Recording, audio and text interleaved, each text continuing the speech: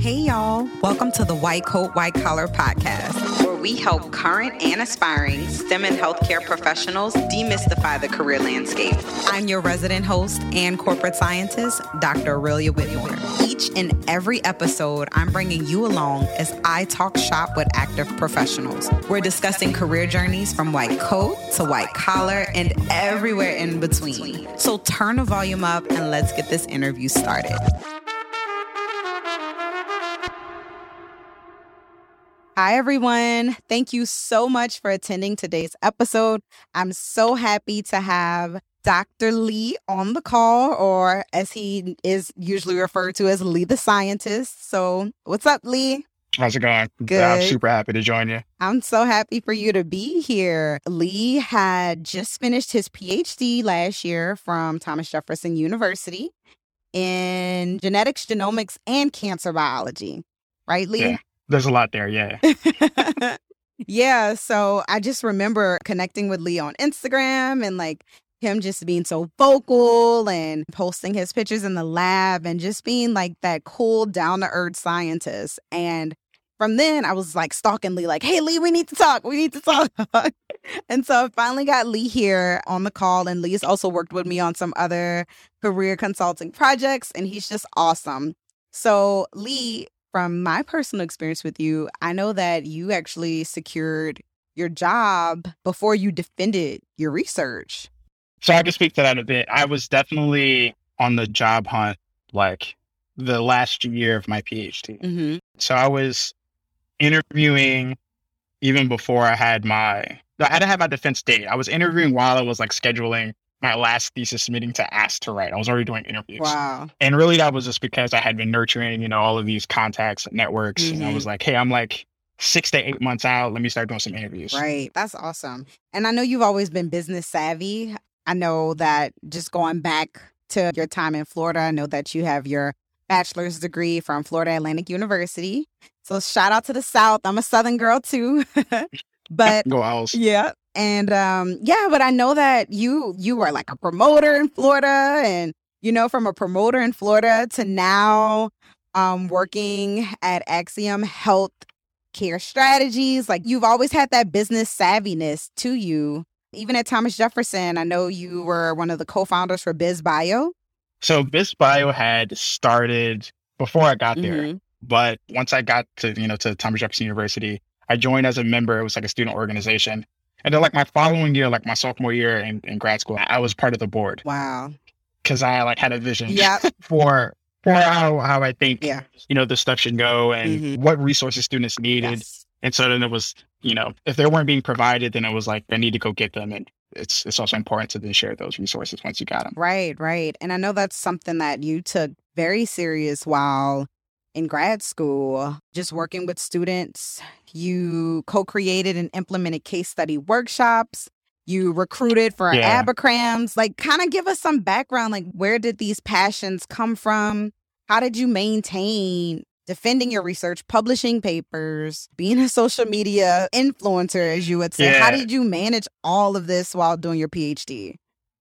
I think FYI, so all, students that are thinking about doing a PhD, they need like have this consideration. Yes. They say there's like 4 things you can do in grad school. There's like, you can like eat, sleep, do research, and then like build your career, like network and stuff like that. And then there's like social life, Yes. right? And then they say like, you can't do all 5 of them. Right. Yeah, they're probably right. So I didn't sleep a Yes. lot during grad school. I have a horrible sleep Like schedule. what, 3 hours a night? Yeah, like 20 hours. Yeah, I was like getting up at 5, going to the lab, doing stuff, and then like making it to like happy hours in the city to like Network. mingle with like biotech Right. people. And then like going back to the lab at like night in like a shirt and tie Wow. and sports Wow. coat in the lab. You were so committed to all pillars. Except for the sleep part. I was, and I'm still, having a social life because the PhD is super stressful. So you got to carve out time for yourself so that you can, keep it under wraps. It's super stressful to go through that. It's long. It's like 5 years, 6 years even sometimes. So you got to pick where you want to be at. And I think if you're interested in doing industry related things during your PhD and you're not at an Ivy League institution, FYI, most of us aren't at Ivy League Yes. institutions, then you need to network to even the playing field, so to Yes. speak. And I'm so glad you said that, because that's also my story. I'm a 2-time HBCU graduate, and I networked so much to get to secure my first job in industry. Like, that consisted of my life. The last year of my PhD program was networking and trying to meet people and identifying companies that I wanted to work, and finding people within those companies who knew someone that I may know. So it's definitely a lot of work.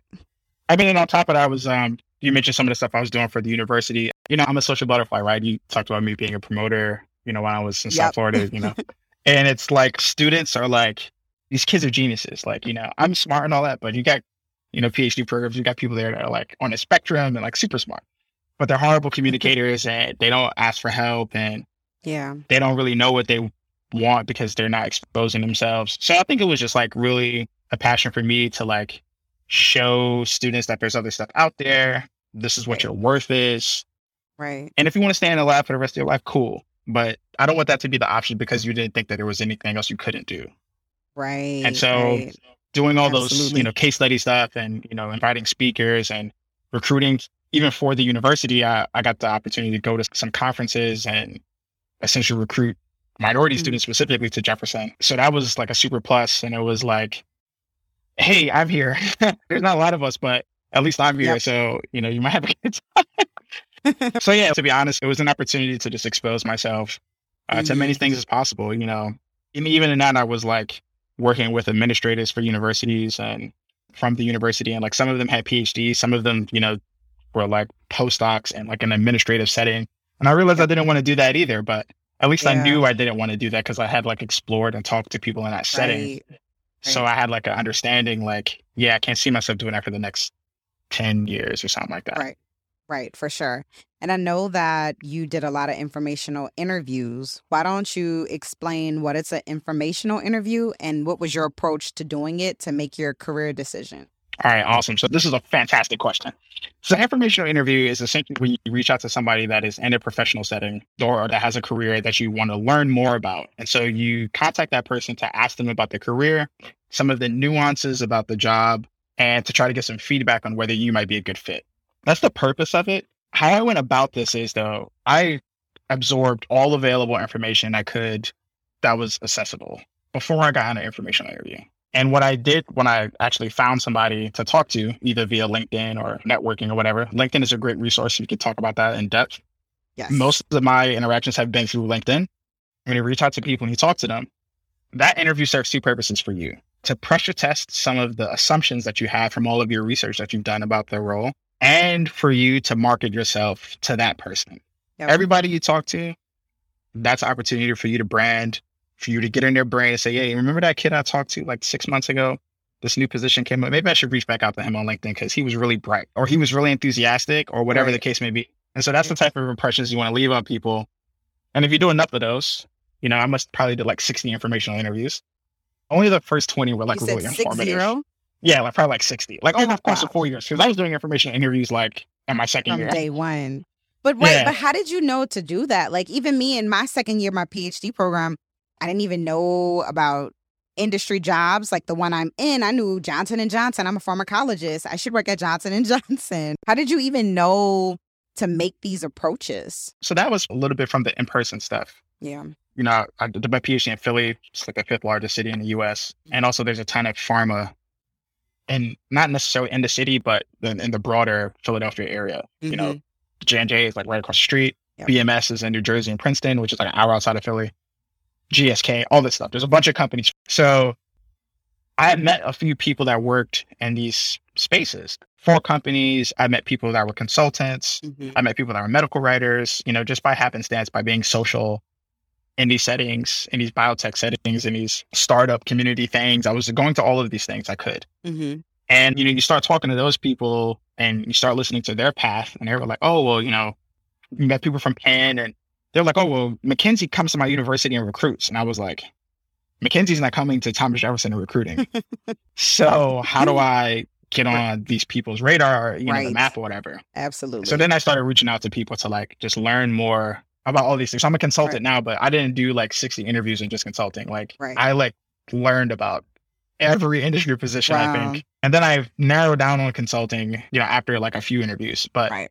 the point I wanted to make before we move on was Mhm. those first 20 interviews were like actual informational interviews. Like I learned something from those first 20 interviews. Right. Everything else after that was pure networking and branding. I reached out to those people. Hey, I'd like to talk to you about your role. I had already known everything about their role. Yep. I just wanted to get in their ear and speak to them and, Right. hey, if something comes up, reach out to me. Right. Let me know how I can help you, those types of things. Absolutely. So when you mentioned you had about those first 20 interviews and then you narrowed it down to consulting. So what were your top 3 choices of interest? Yeah, it was MSL, Medical Science Liaison, business development for like a university informational tech transfer thing, Yes. or to go into BD for like a company, Yep. Okay. And then consulting? and then consulting. Okay. Those are like my top 3 in no specific order. Okay. Those are the top 3. Gotcha. Medical writing was not in the mix for me. Okay. And I didn't want to be a staff scientist at like a company either. Yeah. Yeah. And so why consulting? So I'll tell you why not the other things, or I'll Okay. describe in brief the other Okay. jobs. Perfect. At MSL, right? Their job is to be like the point of scientific contact for physicians from the company's perspective. Yep. So a physician has a question on a drug, they want to reach out about a clinical trial, they call the MSL. Yep. That's essentially what they do, snapshot. But they only talk about what the company wants you to talk about. Right. You got to toe the company line. Right. So I didn't want to do that. Right. Because you're at MSL for like 1 drug or 2 drugs, and you can only talk about your scientific opinion about that. You can't say, hey, our drug is the 3rd best here. It's kind of poopy. You can't say that, right? You can't do that. Right. You can't say that. I didn't want to do that. Right. The business development thing was like you could work for a university and be part of like information, like tech transfer, stuff like that. Or if you had some experience in it, which like I had an opportunity to like do like an internship. I didn't, because once I learned about the position, I didn't want to do that. But at a company, you like do BD and it's like, hey, how can we partner with universities or small biotechs to get something accomplished, some goal or whatever? How do we reach out to those people? Kind of like an acquisition or partnerships and things of that sort. Right.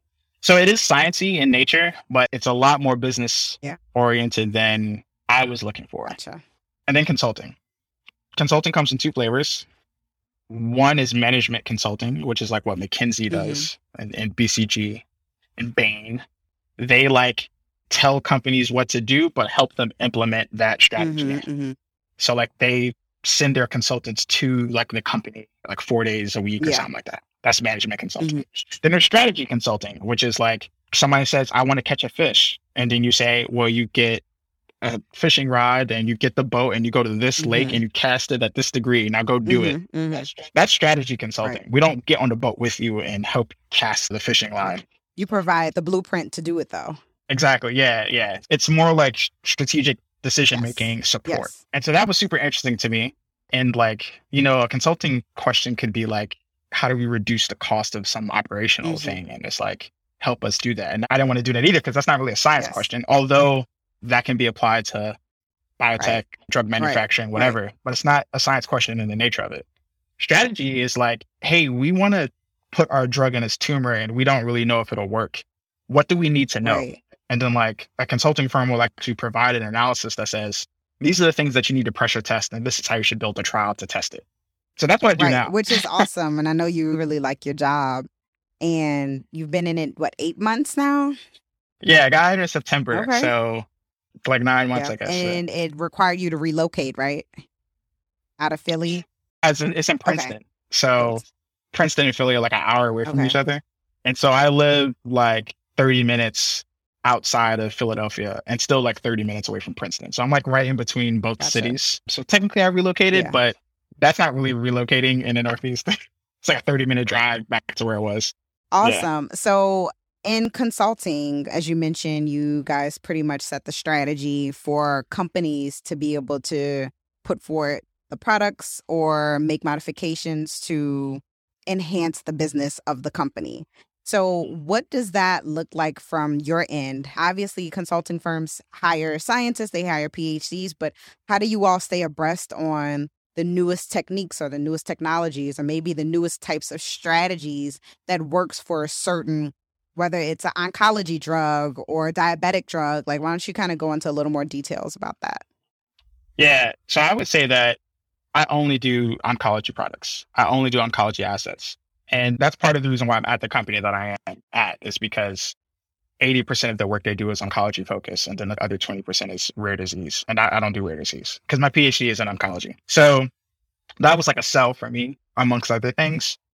But to answer your question, the PhD teaches you how to solve complex problems, how to get to solutions, how to take a lot of data and synthesize that into, digestible pieces so that other people can understand, right? And so that's like the skill set that you get from the PhD. When you get put on a project, you have like several weeks to turn into an expert. A project could be 8 weeks long. The first 3 weeks are spent for you to turn into an expert and to, build the structure and a framework out and like learn as much as you can and leverage internal and external resources so that you can answer said question or said ask. So for me, it's a little bit easier. You still find yourself networking depending on what type of case you get put on your Yeah, desk? so it's totally different though, but it's networking not with people within industry necessarily. It's mostly with physicians. Because it's like they're kind of the gatekeepers for drugs and Yes. Patient understanding, and Yes. you want to talk to physicians to understand their perspective. Mm-hmm. But even when you talk to a physician, at least in my experience, physicians really like talking to other physicians or PhDs. And I say this because there's people that work with me that are not PhDs, brilliant people, but not scientists, and they're not from medicine. Yes. So when they talk to a physician, it's more like, hey, doctor, explain this to me. Mm-hmm. And that is like tiring sometimes for Yes. physicians. Yes. When I get on the phone with a physician to have a conversation about something, we're shooting the about some clinical trial or some disease state. More importantly, I've already read all of the information Right. that I've needed to read. And I'm not coming there for you to educate me. I'm Right. coming there for you to pressure test some assumptions that I've made already. Yes. And so you're speaking to a colleague as opposed to, trying to teach me something. And I think that changes the dynamic that scientists have as physicians. And part of this is the value add for why PhDs in biomedical science get hired for consulting, particularly in the life science space. That's so true. A lot of companies search for PhDs for MSLs and business development, pretty much all of the jobs that you were interested in. Yeah. And to be honest, most people could do the actual functional elements of this job. I'm not splitting an atom at work. I'm in PowerPoint and Excel and stuff like that. I'm not doing calculus at work. Right. Right. Even though it was like a huge part of drug development classes I took. But I'm not doing that at work, right? I'm doing Excel and stuff. So like MBA could do my job. The thing is that it's harder to teach the MBA science and medicine than it is to teach a PhD business. Right. The other half of my job is learning about business, commercial strategy and M&A and all of that other stuff. Right. Was a part of your training maybe taking any business types of LMSs, or how did your training look to shorten that curve for your business side? So I'll tell you what my company does, and I'll tell you what I know from other companies. Training is like a huge part of consulting firms because the model is really recruit smart people. That's really the model. And if you're a PhD, there's always a space for you in consulting. You just need to choose what you want to do because that literally is the model. I work with PhDs from chemical engineering to, whatever. Wow. In my company, we do something called Axiom University. Oh, it's nice. like 2 weeks long. Yeah. We teach everybody about, core business stuff, core cancer biology stuff, core clinical concepts, and like a 2-week time frame. Nice. Different companies have whatever version of that, onboarding, what have you. And there is an opportunity for you to take some courses at like MIT or like these 3-day workshop things that are like crash courses and like high level business concepts. That is also an option at my job. And that's an option at other consulting firms too.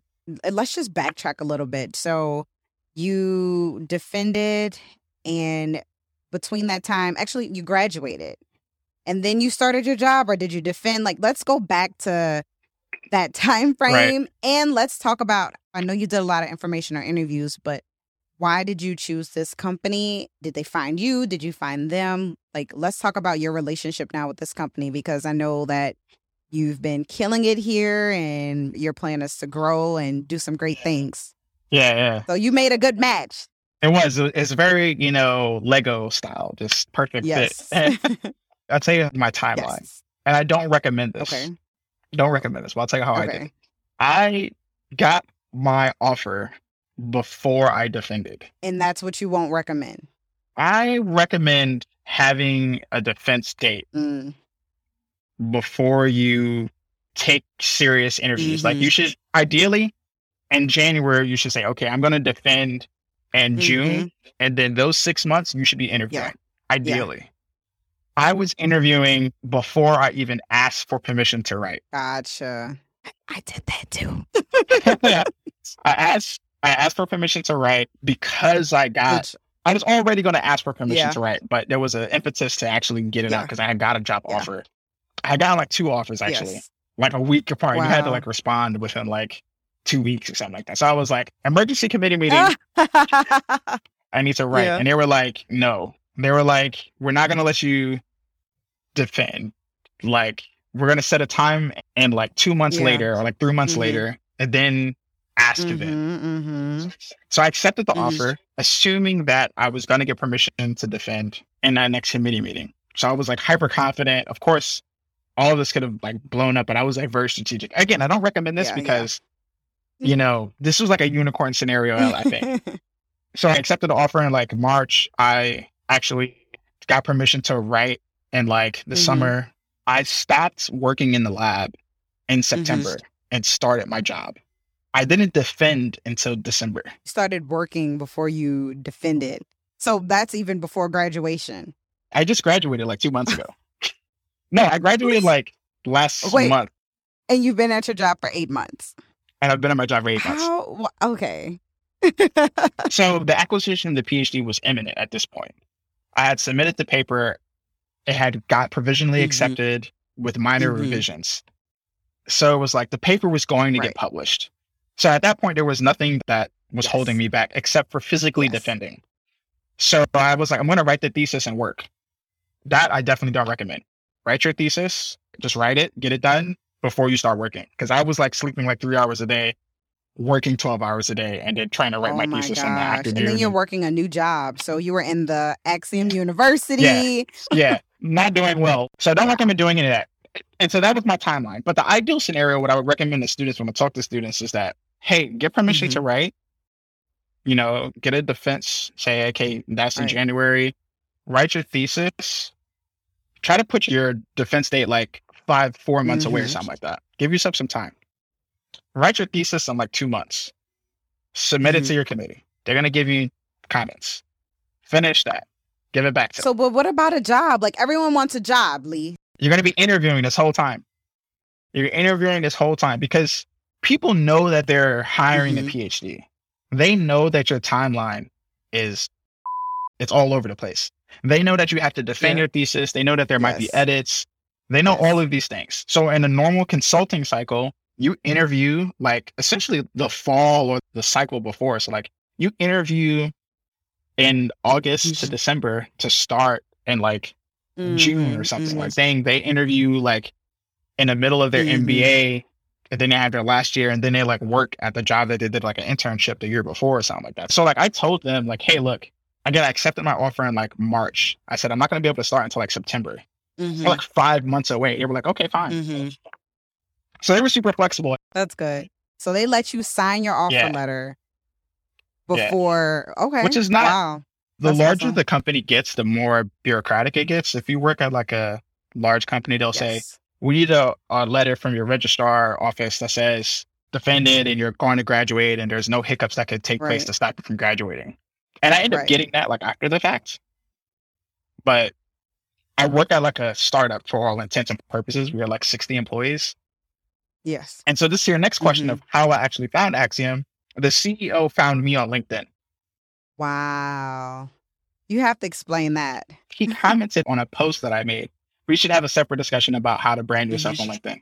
He commented on a post that I made about a trial that read out that was like on BRCA negative ovarian cancer. I was like, this trial is like X, Y, and Z, my opinion on it. So then he commented on it, and then he sent me a message. He was like, hey, you interested in consulting? I see on your page that you're interested in consulting. are you looking for jobs? I was like, yes. He was like, let's touch base on like a Sunday. The Yeah. CEO. But I would say that this is weird. Again, startup culture is like very different. But yes, in a normal setting, it would have been like a recruiter. Because like recruiters are like flooding my inbox currently. And that was just kind of the vibe beforehand. And there's a systematic way to approach this. Yep. But yeah, so when a recruiter reaches out to you, they want to have an initial conversation with you. And then eventually you'll talk to somebody at the company if the recruiter is like a third party. Mm-hmm. In this case, the CEO was like, hey, let's talk. I talked to him on like a Sunday night. I had essentially had my first round interview with him on a Sunday. And then he was like, hey, listen, I'm going to forward your resume or your materials to our HR and our recruiting team. They're going to set up a presentation for you. So I got all the information. I presented like a week later after I got the prompt. And then I had 2 more interviews with like the chief of strategy and like one of their engagement directors, which is like a VP in the consulting structure in the business space. Everything went well. Yeah. Got sent me an offer letter. That was very different from like the other consulting interviews. But you said you were interviewing with 2 companies. So did another CEO comment on your BRCA mutation? No, that was like clinical. That comments? was like a networking thing though. Like I had reached out to like a contact. Someone had done an information interview with it. They were like, okay, cool. I'll send your resume to this guy. I talked to him. He talked about my resume. He sent my resume to another guy. I talked to that guy who was like a director. And then he sent my resume to HR. And then HR was like, gotcha. Find a position on our website and send me an email. Don't even apply. Just send me an email and I'll give you an interview for it. So I was like, 4 people removed from like apply on LinkedIn. Like, you know what I'm saying? Right. But that's just how like networking works, honestly. That's why relationships are important. I did get like it wasn't medical writing. It was like a content editor or something like that for like a medical communications company. That was another thing where I didn't have any, and I just like reached out on LinkedIn and they hit me back and I went through the interview processes and ultimately like the salary was just like not compared to like the other offers I had. It was like not in the same. So I was like, no. And like, maybe let's touch on that too, because I know for me, like making money after my PhD was so important to me. And positioning myself to make money was so important to me because you go through a PhD program where you're not making a lot of money. You're working these long hours. It's tiring. Right. So, you know, like what hope or advice would you give to a PhD? They know they want to tap into industry. You know, they have responsibilities. We all have responsibilities and they want to find a job that's great for them, but they also know that money is a determining factor in that next step. Well, honestly, I would say that if you got a PhD, you're never going to be poor. So that's number one. So for me, that was like, because I came from poverty. So I was like, I need to make money, right? And, you know, hindsight, I ended up in a great place. But the reason I was looking at MSL positions was because like they pay you like in the 150 range to start.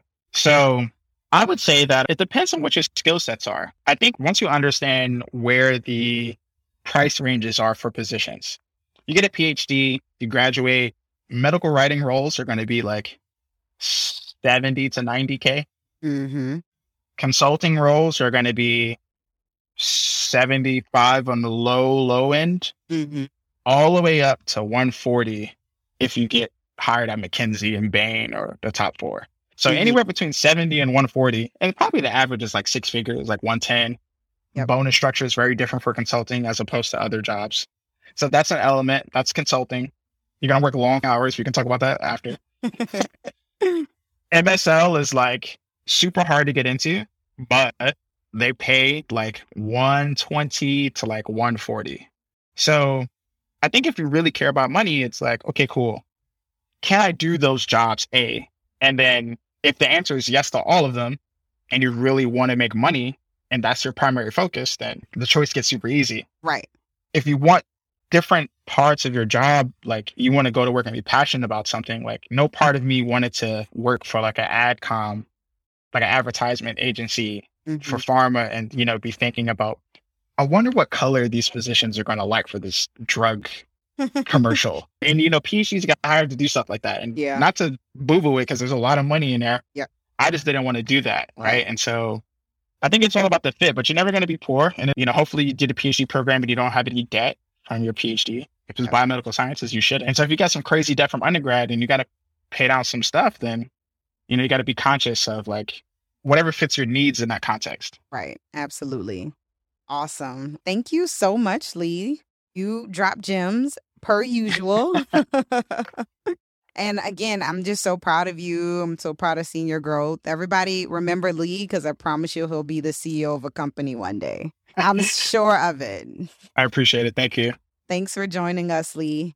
Also, please tell your guests to reach out to me on LinkedIn. Yes. If you have any questions, follow me, send me a request, message, whatever. I'm super open to talk to you about consulting and otherwise. Awesome. Thank you so much. I'll leave his information through the White Coat, White Collar Instagram page and the LinkedIn community. Awesome. Cool. Thanks, Lee. That concludes today's episode of the White Coat, White Collar podcast. If you like these discussions and want to continue hearing more, please subscribe and leave a comment on the platform that you've tuned into today. For more resources on unique career options for STEM and healthcare professionals, please follow White Coat, White Collar on Instagram, Facebook, and LinkedIn. If you love what I'm doing and would like to be a sponsor to help me continue demystifying the career landscape, please visit whitecoatwhitecollar.com/sponsor. Thank you for tuning in and all the best on your career journey. Remember, take the journey one step at a time and don't be too hard on yourself. You got this. Until next time.